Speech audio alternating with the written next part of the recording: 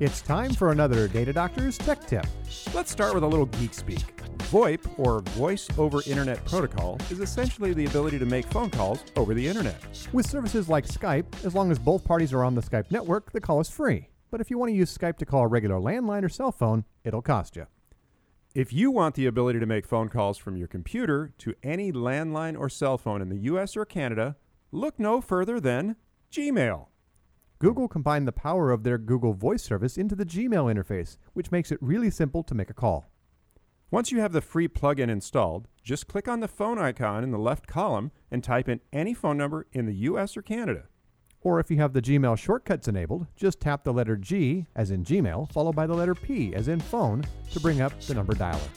I'm Brandon. And I'm Ken. Want the instructions for setting up Gmail's free phone calls? They're posted at datadoctors.com/radio.